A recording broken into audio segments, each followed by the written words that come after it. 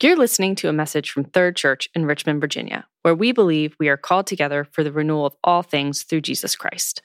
To learn more about Third or how you can get involved with our community, please check out our website, thirdrva.org.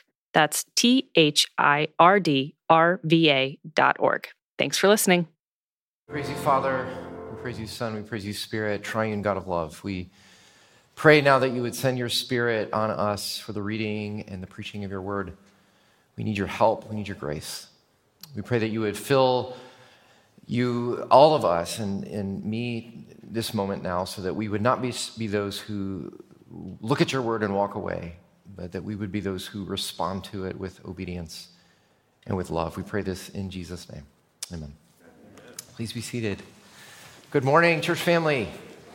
It's great to see you. We're in a sermon series that we started last week called The Way of Jesus. We're taking this season of Epiphany that we're in now and then looking forward to Lent that's coming up in February, where we're just really taking a hard look at this person of Jesus through the gospel writer of Mark. We know Mark is, like we said last week, is somebody who wants to just cut straight to the chase and tell us exactly who Jesus is and why he came and what he's all about. And so we're going to spend this time together looking at that. For Mark, Jesus is not some historical figure. He's not trying to do a historical exploration.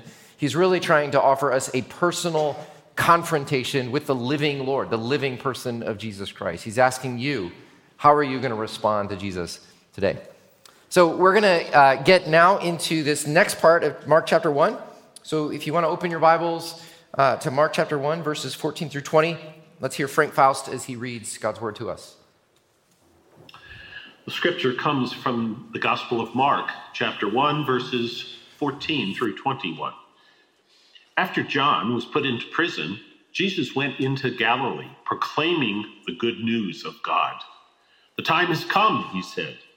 The kingdom of God has come near. Repent and believe the good news.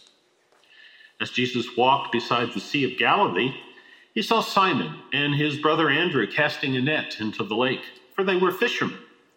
Come, follow me, he said, and I will send you out to fish for people. At once they left their nets and followed him. When he had gone a little further, he saw James, son of Zebedee, and his brother John in a boat, preparing their nets. Without delay, he called them, and they left their father Zebedee with the hired men and followed him. The word of the Lord. Thanks be to God. I want you to just imagine a scenario for me just for a moment. Actually, imagine yourself tomorrow. You're at work or you're at school or whatever it is that you normally are doing. Imagine yourself, sitting at your desk typing, or sitting at your desk listening to your teacher, or you're outside digging a ditch, or you're inside your shop or your store, or you're inside changing a diaper, whatever it is that you normally are doing on a Monday morning. And suddenly a man, someone you've not seen before, just walks up to you and says, "Hey, come, follow me." You say, "Excuse me?" He says, "Let's go. Come, right now. Follow me." What do you do? What do you say? No. Stranger danger. Yes, thank you. Whoever said that, you'd probably say no. You would say stranger danger. You would call a friend. You would call your mom. You would say, "Hey, man, get out of my face." You would say, "Get out of here," right? Who in their right mind would follow somebody who asks you to do that? And yet here we have this story that is exactly that. Here's four guys at work doing their job. Jesus Christ walks right up to them, says, "Hey, you guys, come, follow me." And the amazing thing is, they do it. They drop everything, they step out of their boats, and they follow him, leaving everything behind. How do we explain this bizarre behavior? How do we explain why they did this? And why Jesus would ask them to do such a thing? And could it be, friends, that Jesus is calling us to do the very same thing? This passage is about the call of Jesus. The call of Jesus. Jesus calls. And Mark is making it clear that when it comes to Jesus, you cannot sit back and observe. You cannot watch and wait. That Jesus is confronting us. He's calling us. He's inviting us to do exactly what these disciples did, to get up and to follow him. What does that mean? Let's explore that together. Before we look into the story of what happens with the guys in the boat, let's look at the first verses, the first two verses in this chapter, which are really some key verses in the whole book of Mark. So look with me at verses 14 and 15. Mark introduces to the person of Jesus last week, but I don't know if you remember, Jesus doesn't say anything in his baptism. This is the first time we actually hear Jesus speak. What does he say? After John was put in prison, Jesus went into Galilee, proclaiming the good news of God. The time has come, Jesus said. The kingdom of God has come near. Repent and believe the good news. Let's just say you went up to a friend or a colleague at work or a guy in the street or a neighbor, and you just ask them, what is it that you think Christians believe? What do you think the average Christian believes? What do you think they would say? You know, they might say, well, it seems like Christians believe that you're on the earth for a short period of time, and in that period of time, you need to do certain things and behave certain ways and believe certain things about God and believe certain things about Jesus. And at the end of your life, you die, and depending on what you did with your life, you either go to heaven or you go to hell. Right? That's actually what most people think that Christians believe. There's a lot of confusion out there about what Christianity actually teaches. In fact, if only there was a place, just a single place, or even a single verse where we could go in the Bible, where we could actually see what is the real message of Christianity, what is Jesus really all about. If only there was. Oh, there is. Right here. From the words of Jesus. Jesus' own mouth saying who he is and what the whole message of Christianity is really about. And what is it? What is it? Well, first of all, Jesus says this. It says, Jesus came proclaiming the good news of God. Now, last week, we talked about this a little bit. We said that good news is this Greek word euangelion, which can be translated gospel, can be translated good news.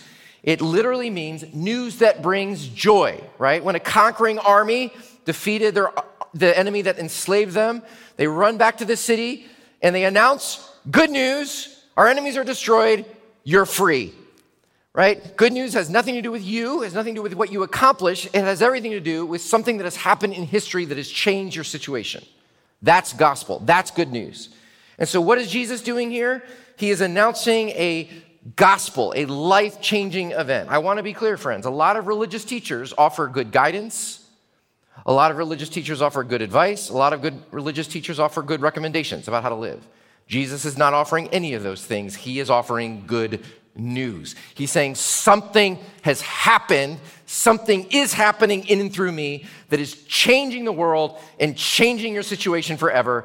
Not good advice, good news. That's the first thing we note about the message of Christianity. It's not good advice, it's good news. You with me, class? Okay. The second thing, though, is we see this, is that you might ask, then, what is the good news? Okay, if Jesus came proclaiming the good news, what is it? What is the gospel? Well, look at the very next thing that Jesus says. He says, the time has come, the kingdom of God has come near. Okay, let's just be honest. Before this service, before you read this passage, before you heard me talk, if I were to say, if you're a Christian, and if I were to say to you, hey, can you summarize the gospel in a sentence or two? What would you have said? I mean, I probably would have said something like, well, the gospel is that you're a sinner, and Jesus died for your sins on the cross, and if you trust in Jesus, you can be forgiven and have a personal relationship with him and go to heaven when you die. That's the way that most of us in the Western world have trained to describe what the gospel is. Is that what Jesus says here? No. Jesus says this, the kingdom of God has come near. According to Jesus, literally from the mouth of Jesus, that is the gospel. The kingdom of God has come near. What is that? What does that mean? Well, it's actually something that we talk about all the time. We talk all the time about the whole story, the wonderful grand story of the Bible, right? That God in the beginning created the world good and perfect, and how the world was meant to be, where humans and creation are flourishing under the reign of God, where God's the king. And of course, we learn the tragedy of the story, that human beings reject God's rule. They decide to rule themselves. And how does that turn out? not very well. We make a mess of the world, we make a mess of ourselves, we make a mess of creation, we make a mess of relationships. And yet, there's this promise throughout the whole Bible that God will one day return as the king, that he will come again and the lost king will return and he will restore the kingdom to creation. And he will take the wrong things and make them right, the broken things and make them whole, the sad things and make them untrue. That the king is going to come and the kingdom will be restored. And so when Jesus shows up and he says this, the time has come, the kingdom of God has come near, he is saying that moment that you have been waiting for the king to come again and restore all things is now, and I'm the king. He proclaims the gospel, and that's it. Is the kingdom has arrived in Jesus. He's come to heal and to restore and to make it right. It's a fact. It doesn't depend on us. It's a gift of grace. This is what God is doing in Jesus Christ right now. What are you going to do? What are you going to do? And the rest of the story is about what people do in response to that glorious message of the kingdom, right? And so let's look at the rest of the story, because the rest of the story is about Jesus calling people to follow him and be a part of his kingdom. Calling people to be a part of his kingdom. So let's just look at some things about his call. First of all, let's look at who Jesus calls. Let's continue to look at this story together. It says this: as Jesus walked beside the Sea of Galilee, he saw Simon and his brother Andrew casting a net into the lake, for they were fishermen. And then a little later, verse 19, it says, when he had gone a little farther, he saw James, son of Zebedee, and his brother John in a boat, preparing their nets. Without delay, he called them. Well, what's happening here? Well, let me just give you a little bit of historical context. At the time that Jesus lived, there were lots of rabbis, and each of the rabbis had rabbinical schools, okay? And in the rabbinical schools, people would go to learn about the Torah, about the law of God. And the way it worked back then is that if you wanted to be a student or a disciple of the rabbi, you are the one who took the initiative to approach the rabbi yourself. So, just like you would pick out a karate school or a ballet school for your kids, right? And you do the research and you explore. This is what people would do. They say, well, I want to study with that rabbi. And they would go to the rabbi and they would say, I would like to study the law of God with you. And the rabbi would then test you and examine you and put you through some, qualifying tests and then decide whether you could then study with him and then you would become his student. That was how things worked back then. Now, Jesus is doing something here that seems a little similar, but actually is entirely out of the box. So first of all, Simon and Andrew and James and John, I just want you to picture this, okay? They're just going about their business. They're fishing. They're doing what they do every day. They have no hopes. They have no desire even to become great men of faith. They are not looking to improve their spiritual lives. They are certainly not aspirational students of the Torah. They're just fishermen. What do they most want? A decent catch, right? That's all they want. And yet Jesus walks right up to these guys in the middle of their workday. They're not initiating anything. And Jesus says, hey, guys, follow me. That's the first thing we learn about the crazy way of Jesus, is that if you want a relationship with him, he always makes the first move. Jesus is the one who calls you. He goes looking for people, right? But then look at who Jesus calls. These guys are just so ordinary. They're not well educated. They probably had really foul language. They probably smelled bad. They were not religious. They didn't attend synagogue. They don't even appear to be particularly good fishermen. Have you noticed that? They're always mending their nets, preparing their nets, casting their nets. They're never catching anything. Have you noticed that? And yet, these are the guys that Jesus chooses. Sometimes we think about the disciples of Jesus as being like this holy group of men who are very serious about their faith and men of great moral integrity and all these things. Actually, these guys are just Jesus is not the Marines. He's not looking for a few good men, right? He's not saying, if you want to follow me, you got to meet these qualifications and go through these, things, and you have to really prove that you have what it takes to follow me. No, Jesus just goes out and finds people, frankly, like me and you. Normal people, smelly people, people who have issues, right? Jesus doesn't make them take any tests. There's no qualifying exam. The only qualification seems to be that they happen to be there to hear Jesus' call, and they get up and follow him.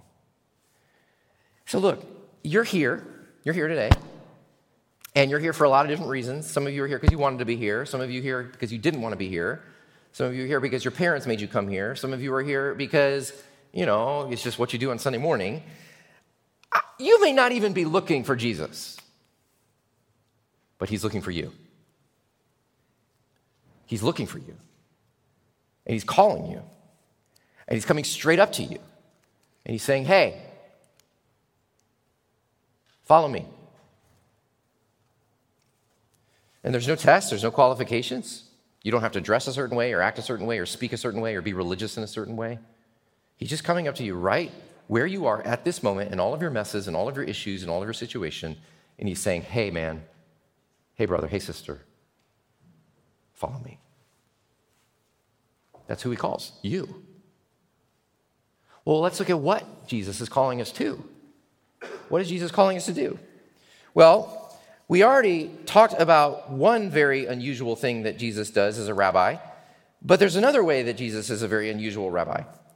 Because in Jesus' day, the purpose of a rabbinical school was to learn the Torah, right? To learn God's law. That was the purpose of any rabbis in the school that they had.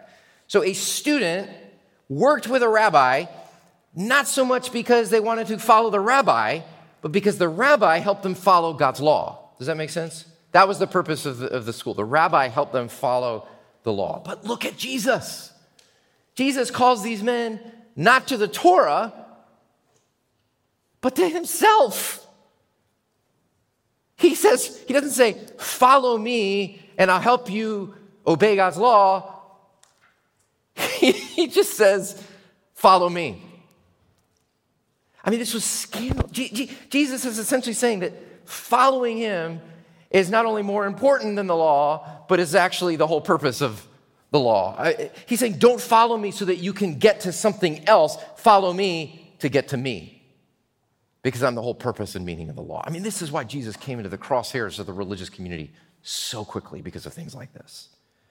And so this is what Jesus calls us to do.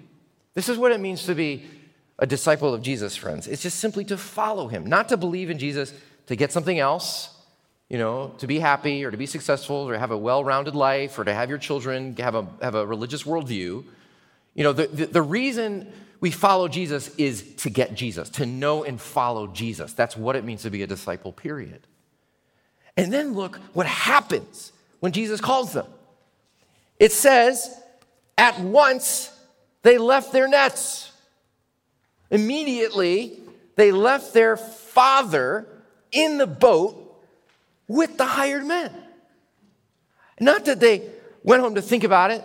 They talked about it with their significant others. They got out a legal pad and drew a pros cons list. No, they just immediately dropped everything and followed him. Can you imagine that? It's really hard to grasp just how shocking this would sound. I mean, this is shocking even to our ears, but especially to first century ears.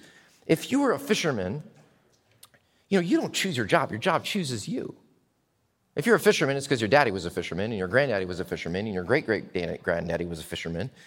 And in that society, even more important than the vocation is your family loyalty. There's no me, myself, and I in the ancient Near Eastern world. There's only family, clan, and tribe.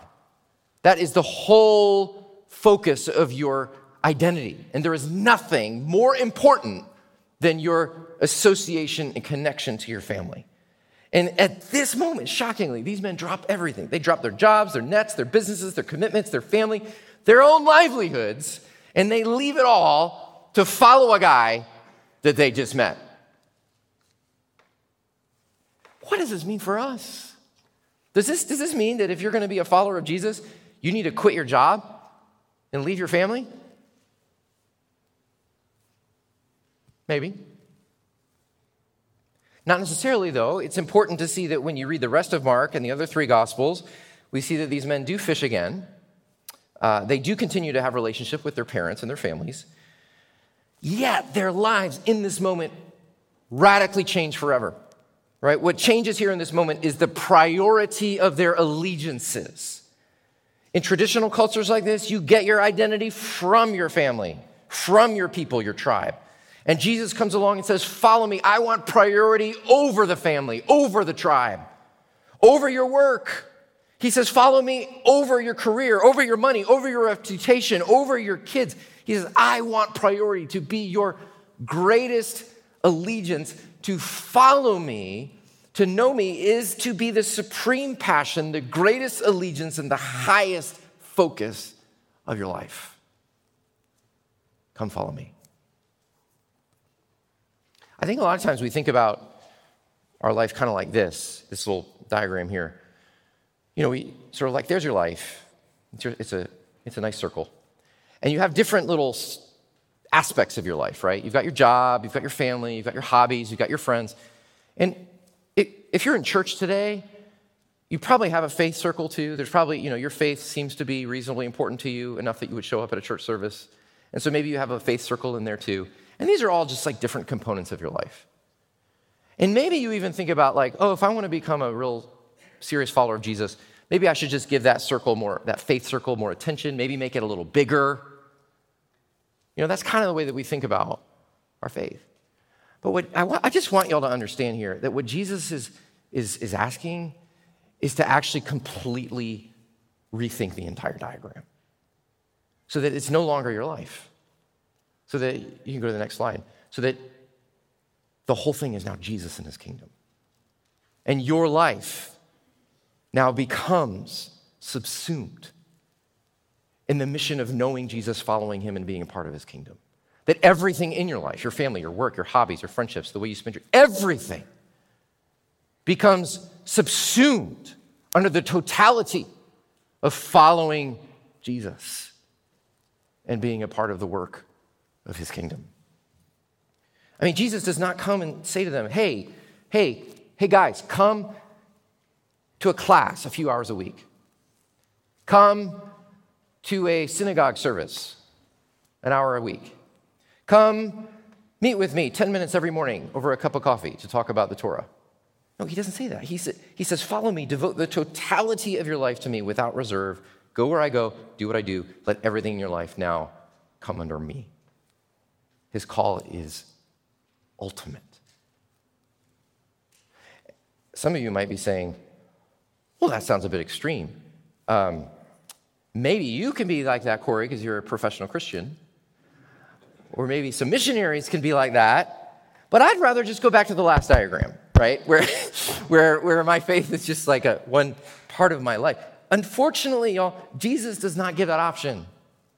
Never in the Gospels does he ever say, look, most of you can just be moderate, but I need a few men and women who are going to be really serious about being my disciples. Never does Jesus say that. He says, actually, if anyone would follow me, they must take up their cross, deny themselves, and give everything. If anyone, not some, not only the advanced, but anyone, if anyone. This is how you relate to Jesus. There's not advanced Christians. There's not different levels of Christians. There's only one kind of Christian, and it is a disciple who wholly and completely follows. This is how serious Jesus is about that.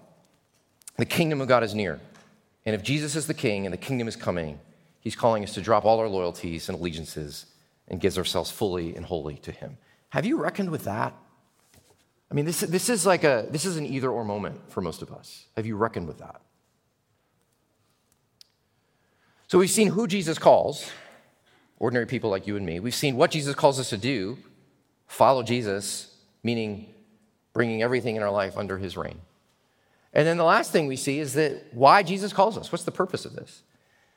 Well, Jesus tells them, he says, I'm going to call you to become fishers of people, right? Fishers of people. I love that he uses the very vocation that they're doing at that moment. I wonder what he would say to like an accountant, like, I'm calling you to become, an Excel spreadsheeter of people. I don't know what he would say.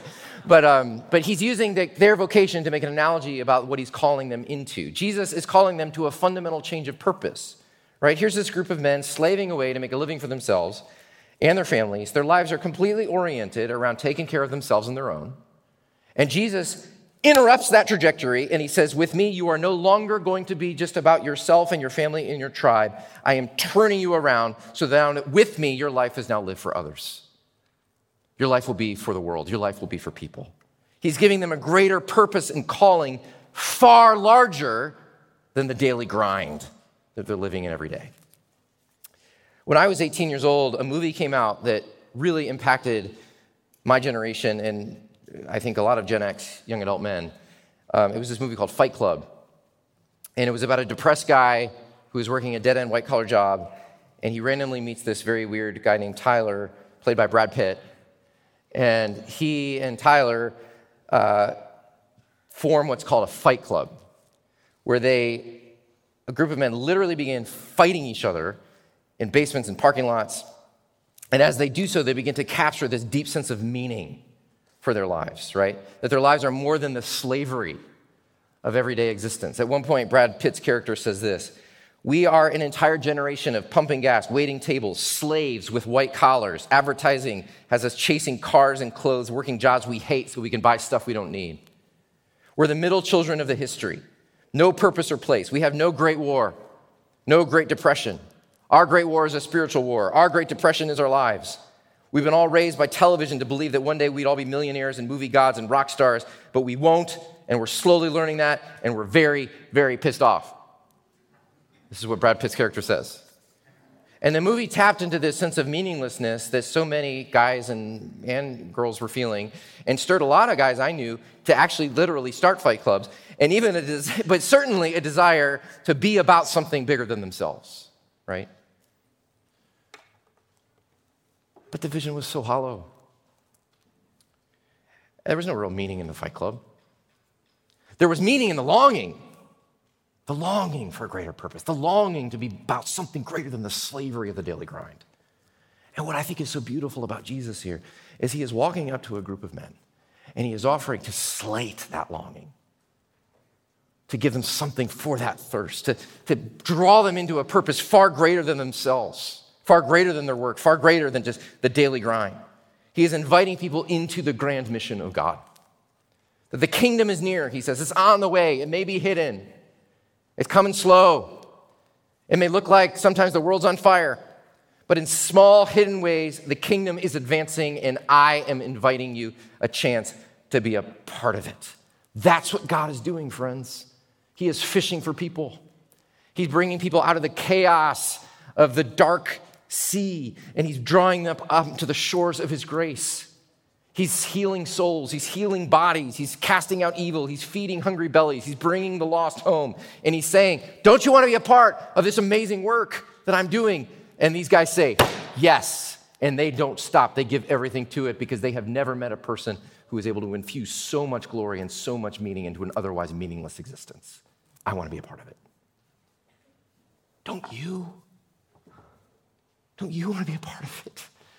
This is what Jesus is offering. To make you into something you could never be on your own, to bring meaning, untold meaning into your life. There is nothing more exciting than this. There is no adventure more thrilling than this. To be joined, to take all that you are, all of your abilities, all of your gifts, all of your work, all of your labor, all of your relationships, and to be joined to the kingdom mission of Jesus as he renews all things. So yeah, it's hard. Jesus asks for everything. Yeah, it's demanding. He asks for the totality of your life. But I promise you, there is nothing more beautiful. There is nothing more meaningful. There is nothing more powerful than to take up this invitation to be with Jesus. You know, these men, there was something about Jesus that led them to just give it up. There was something about Jesus that was so glorious and so beautiful that they knew that it was worth it. And so how much more do we know, more than they know, that not only was Jesus this king, but he was one who gave his life? That he was not just a king who was demanding everything, but he was the king who would ultimately give everything of his own, suffering and enduring far more than anything he would ever ask of us. That's the king. He's a safe king, a good king, a king who invites us to follow him and give everything because he has already given everything to us. Let me close with a quote from our friend Dietrich Bonhoeffer. He says this: "The disciple simply burns his boats and goes ahead. The old life is left behind and completely surrendered. The disciple is dragged out of his relative security into a life of absolute insecurity, but that is, in truth, into the absolute security and safety of the fellowship of Jesus. There's no greater safety, no greater purpose, no greater security, no greater meaning than to be in the fellowship of following Jesus. And that's the invitation to you. Come, follow me. Let's pray.